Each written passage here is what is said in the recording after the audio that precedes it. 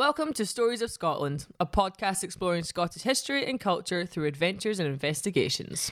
We delve deep into lochs, we hunt for lost treasure, and we metaphorically ransack museums to bring you both famous and infamous stories of Scotland. My name is Annie and I'm an archivist and historian. I'm Jenny, a Scottish mountain goat. In this episode, we're taking another exploration into the secrets of Loch Ness. We'll start by examining the awe-inspiring natural history of the loch, and then we'll have a look at how science and technology have played a massive role in how people relate to Loch Ness and the myths of the monster. This is the second of two episodes themed on Loch Ness. In the first episode, we focus on the ancient Scottish peoples known as the Picts, and think about whether their carvings of hybrid beasts could somehow be connected to the legend of the Loch Ness monster. In this episode, I'm going to look deep into Celtic mythology to think about how people made sense of the landscape before they had the science to unravel the riddles of the natural wonder that is Loch Ness. But first, let's kick off with the natural history of the area, because that is a story that shaped not only the land, but all of the people who have lived there since. Every community that has lived in the Scottish Highlands has had to adapt somehow to harness this jagged, rough land to be able to survive and thrive here. Jenny, who has a strange love of rocks and mountains, is going to explain the geology behind the formation of Loch Ness.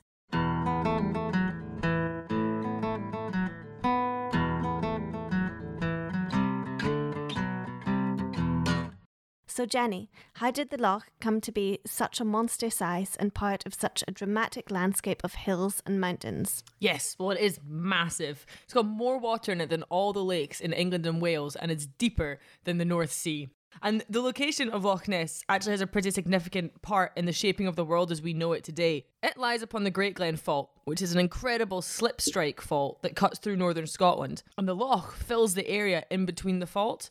This developed way before man or monsters, between 490 and 390 million years ago. This particular type of slip-strike fault is called a transform fault, and without getting too technical, it's caused by two areas of land sliding past each other. Okay, so there was a massive amount of land moving about? Yes, the fault was formed at the end of the broader mountain building geological era that we know as the Caledonian orogeny. Wait, what's an orogeny?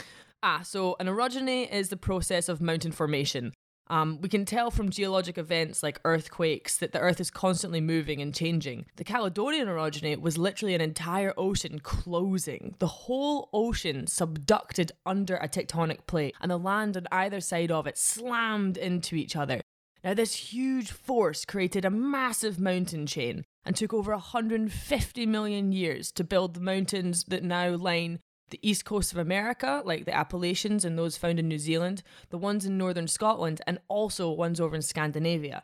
Now, these mountains would have been as high as the Alps, but if you know them now, you'll know that they're nowhere near the size of the Alps the Himalayas now. And this is because over the last 400 million years, erosion caused by wind, water, and ice has slowly but surely been wearing the mountains down, leaving only the hardened cores of the mountains that can now be seen from the shores of Loch Ness. So, the Caledonian orogeny is the time period that developed the world-famous landscape around the area that would become Loch Ness. And the modern-day natural scenery around Loch Ness is truly astounding. It appears rugged, the loch overlooked by massive hills nearby and mountains further away. And in Gaelic mythology, I found some amazing folklore on how this landscape was formed. Ooh, yes, tell me more. In Celtic mythology, the mountains of Scotland were formed by Crone, an old woman hag deity named Cailleach Vera, who travelled across Scotland carrying a wicker basket of stones, and as each stone dropped, it created a mountain. So that's a Celtic version of the Caledonian orogeny. I think she probably just needed a better basket. Well, in some stories it's a basket, in other stories it's a creel. Creel? Aye, a fishing creel. I just love the stories of the Cailleach as they show the value of the older, wise women in Scottish mythology. And the Cailleach appears all over Celtic mythology in Scotland and Ireland. Sometimes she's a witch or transformed into a young, beautiful woman. Sometimes she's a hag or even a mother of all of the other gods. I really enjoy the stories of her because I feel they represent so many of the paradoxes of womanhood. There's a few different versions of the tale of the Cailleach Vera and the building of the mountains. In one story, she's building a path for herself to walk across Scotland, and she carries a giant hammer to make the path.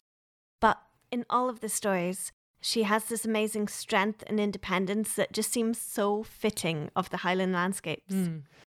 But now that we've both built our mountains, when does the loch actually come into formation?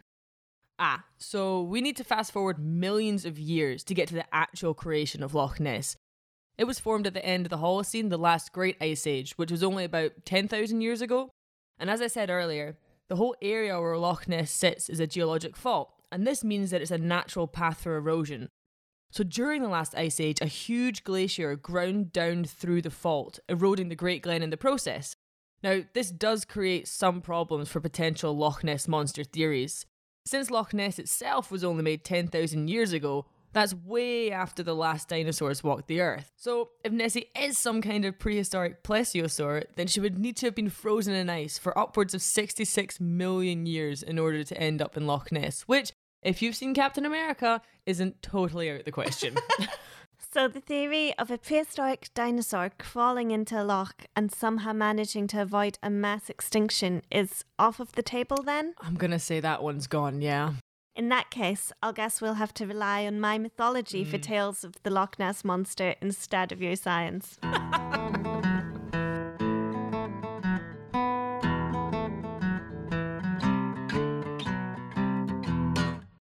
So, the monster isn't the only mystery of Loch Ness. There's a small island called Cherry Island on the loch that doesn't fit in with the surrounding geology. It turns out that the island is actually a crannog, and crannogs are tiny man-made islands constructed thousands of years ago. There are crannogs throughout lochs in Ireland and Scotland, the oldest of them being about 5,000 years old. That's older than the pyramids. Now, we don't know exactly what the crannogs were used for, but the main theory is that people would build houses on them and live on the lochs for protection. There they'd be safe from the dangers of wolves, which were infamously vicious in Scotland, but also threats from other people. Neolithic Scotland was a dangerous world to live in. Making a house on a loch gives you an excellent defence. It's like having your very own protective moat and guard monster. But the crannog must have also been a massive symbol of strength and power, because you need a decent-sized group of people to be able to construct an artificial island. That's a lot of physical work. And I think that we need to consider the amazing technology required to plan and build an artificial island with just Neolithic and Bronze Age tools. Nowadays, we often think of technology as having to include some kind of mechanical system, but there would have been great innovation in the development of crannogs. It takes the mind of an architectural engineer to conceive of a crannog. And one of the most beautiful parts of the design of the crannogs is out of necessity. They were built out of what could be found in the local vicinity. So there's a natural variation in crannogs depending on the local woods and resources available. The crannog is built through a combination of an architectural mindset and an understanding of nature. And they're still there today, so they must have been built incredibly well, right? Aye, so they're essentially big wooden frames that need to support a platform that carries the weight of a whole house. I think that many crannogs that you can see nowadays, though, are held together because they've been reclaimed by nature. Plants, trees and flora grow up on the crannogs and their roots have stabilised the basis, which means the crannogs have lasted thousands of years. Wow, unfortunately none of the structures have lasted that long. There's no original ones left on any crannogs. However, many of them have buildings on them that have been added over the past millennia. Cherry Island on Loch Ness had a castle on it over 500 years ago, but no remains can be seen of the castle from the shore.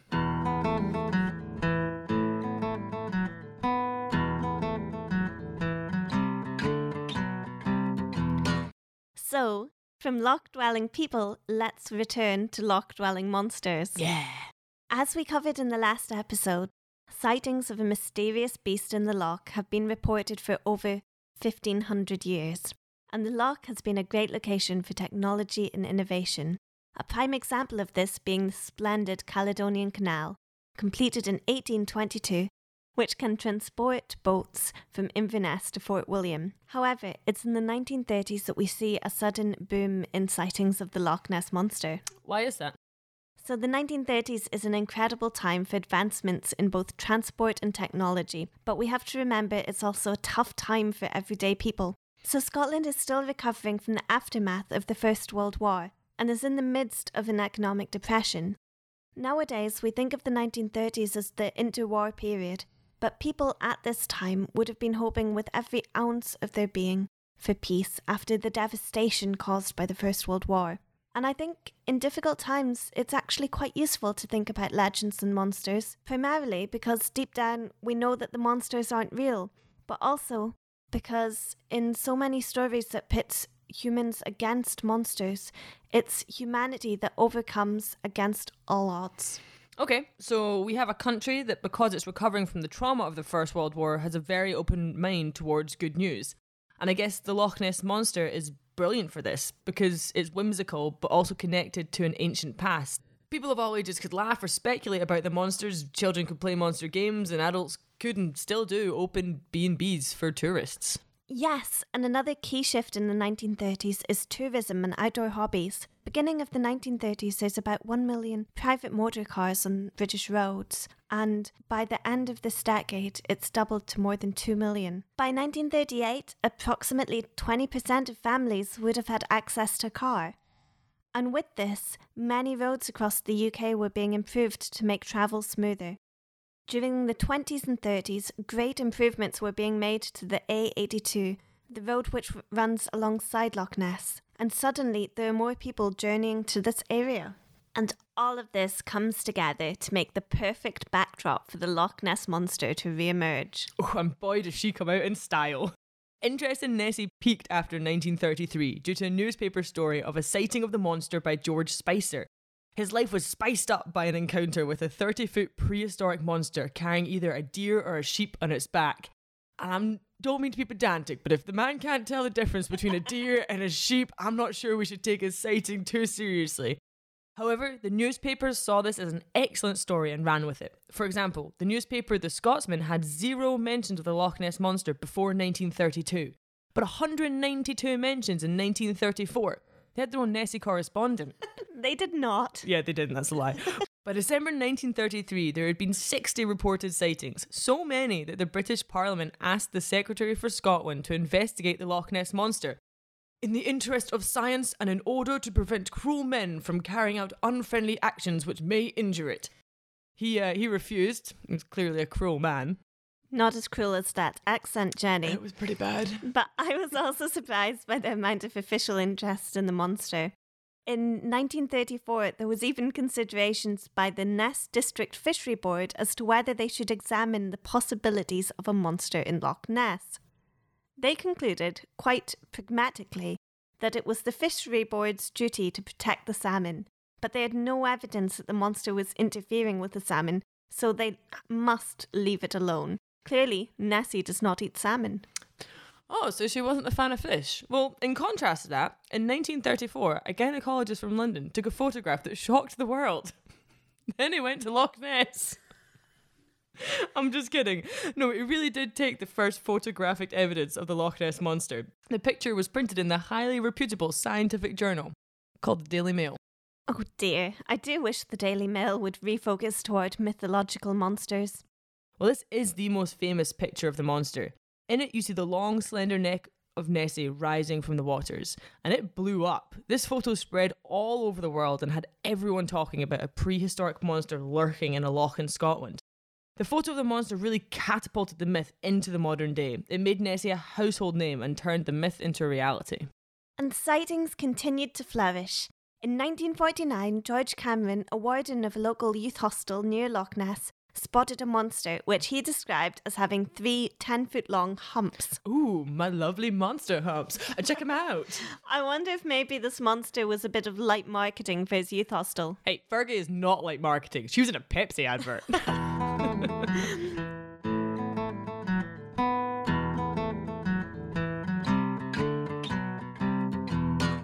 And then going beyond Scotland, there have also been sightings of Nessie in the Atlantic Ocean.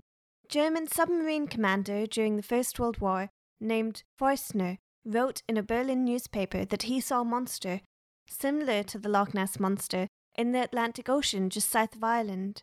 The sighting occurred on 30th of July 1915, as him and his crew watched the sinking of the British cargo ship SS Iberian. When the Iberian exploded, a 60-foot monster, that looked like a crocodile with webbed feet jumped out of the water. The incident was recorded in the submarine's logbook, which means it really should be true. Oh, there's also some great international examples of Nessie's cousins popping up all over the globe. My favourite one is the Cadabosaurus, which lives in Cadaboro Bay in Canada. Interestingly, there are First Nation accounts of this grand sea serpent, and they paint its image on their canoes to keep it away, which is a bit bizarre because if I saw my face in a boat, the first thing I would do would be go and take a selfie with it, but each to their own, I suppose. You're so vain, you probably think this canoe is about you. All right, well, paddling swiftly on.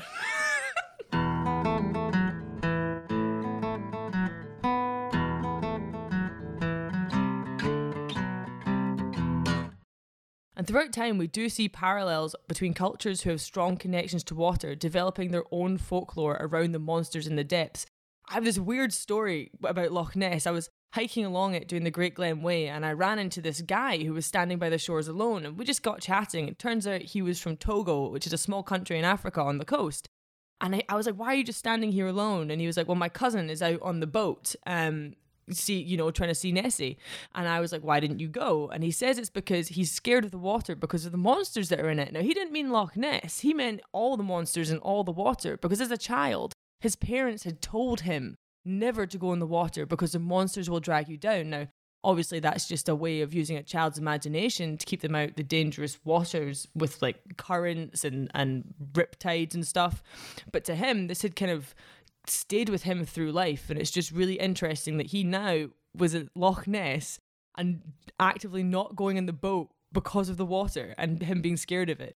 So it's just really interesting seeing how the things we tell our children, these mythical and dangerous monsters, they actually serve to keep us alive and safe and to survive into adulthood, where we then use them to perpetuate the survival of our families through time. It's really interesting that monsters are used to repel people, but actually we see Nessie being a major tourist draw. And yeah, and now people come from all over the world to see Nessie.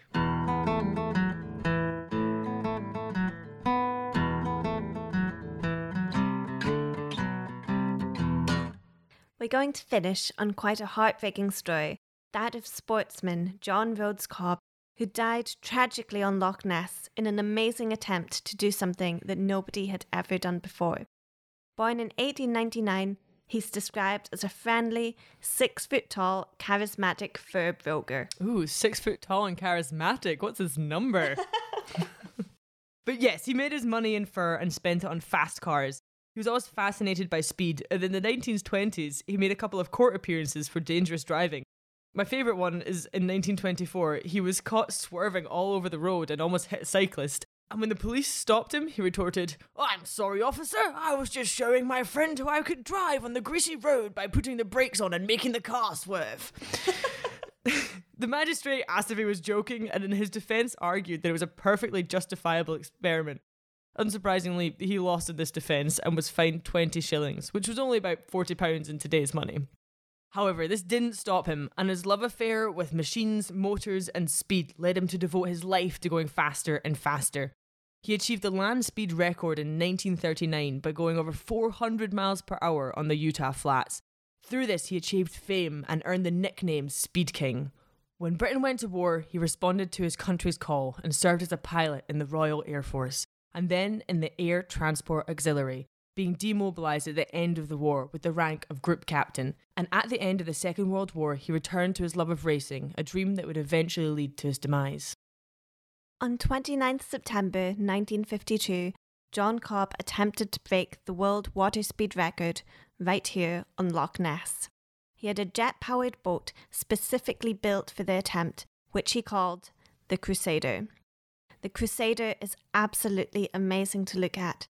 It's strikingly streamlined. It looks more like a rocket ship than a speedboat, as though any minute it could blast up to the stars. This was a huge event. Even the Queen Mother visited to see how incredible this new technology was. John Cobb's friends, family, and wife watched from the shore of Loch Ness. He did a few test runs, and when he decided the conditions were just right for his attempt, he rounded the end of the loch and put the Crusader into full power. The crowds and film crews watched as he flew by, getting up to a huge 206 miles per hour, the fastest water speed that has ever been accomplished. The Crusader, at full speed, was flying across the loch when suddenly it hit an unexpected wake in the water. The boat was thrown into the air and disintegrated into a shower of spray and smoke, killing John Cobb immediately. A bystander described the crumpled fragments of the Crusader floating on the water like autumn leaves. Despite travelling faster than any human ever had on water, his speed was not recognised as a water speed record, for Cobb never finished his last run. Oh, man. However, he was posthumously awarded the Queen's Commendation for Brave Conduct, for services in research into high speed on water, and the people of nearby Glenurquhart put up a plaque in his honour.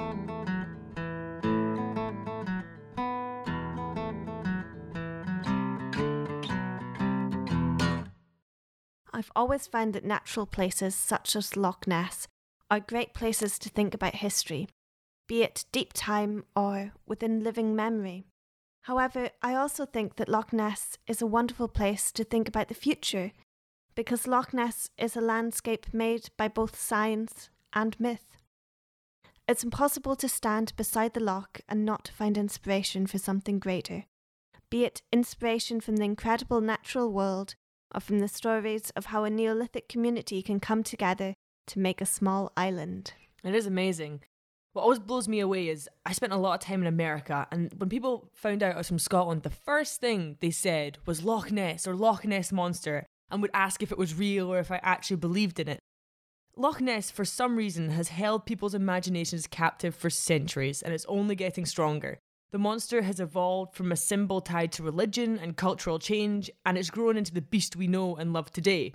Nessie is a symbol of Scotland. She represents our wild and rich history, and also our fun and imaginative culture, and she carries that with her all over the world. People visit Loch Ness from around the globe to immerse themselves in the myth, and in doing so, keep Nessie alive. And that's us, come to the end of our journey on Loch Ness for now. But I hope we do revisit soon in the future, especially to go into details of the Caledonian Canal, which is an exquisite example of engineering, and also Urquhart Castle, which is completely drenched in stories for us to explore. However, our next episode takes us to the Cowsey Caves on the Moray coast, where we have stories of a Bronze Age mortuary and some incredible writing on the walls. Please do join us for adventures, stories and misdemeanours. It's a really magical episode. You can find more information on Loch Ness on our website, storiesofscotland.com. We also give a massive thank to Ewan McCreath for writing and recording the theme music throughout this episode. We love our jingle. I've been Jenny. And I've been Annie. Thank you so much for listening to Stories of Scotland.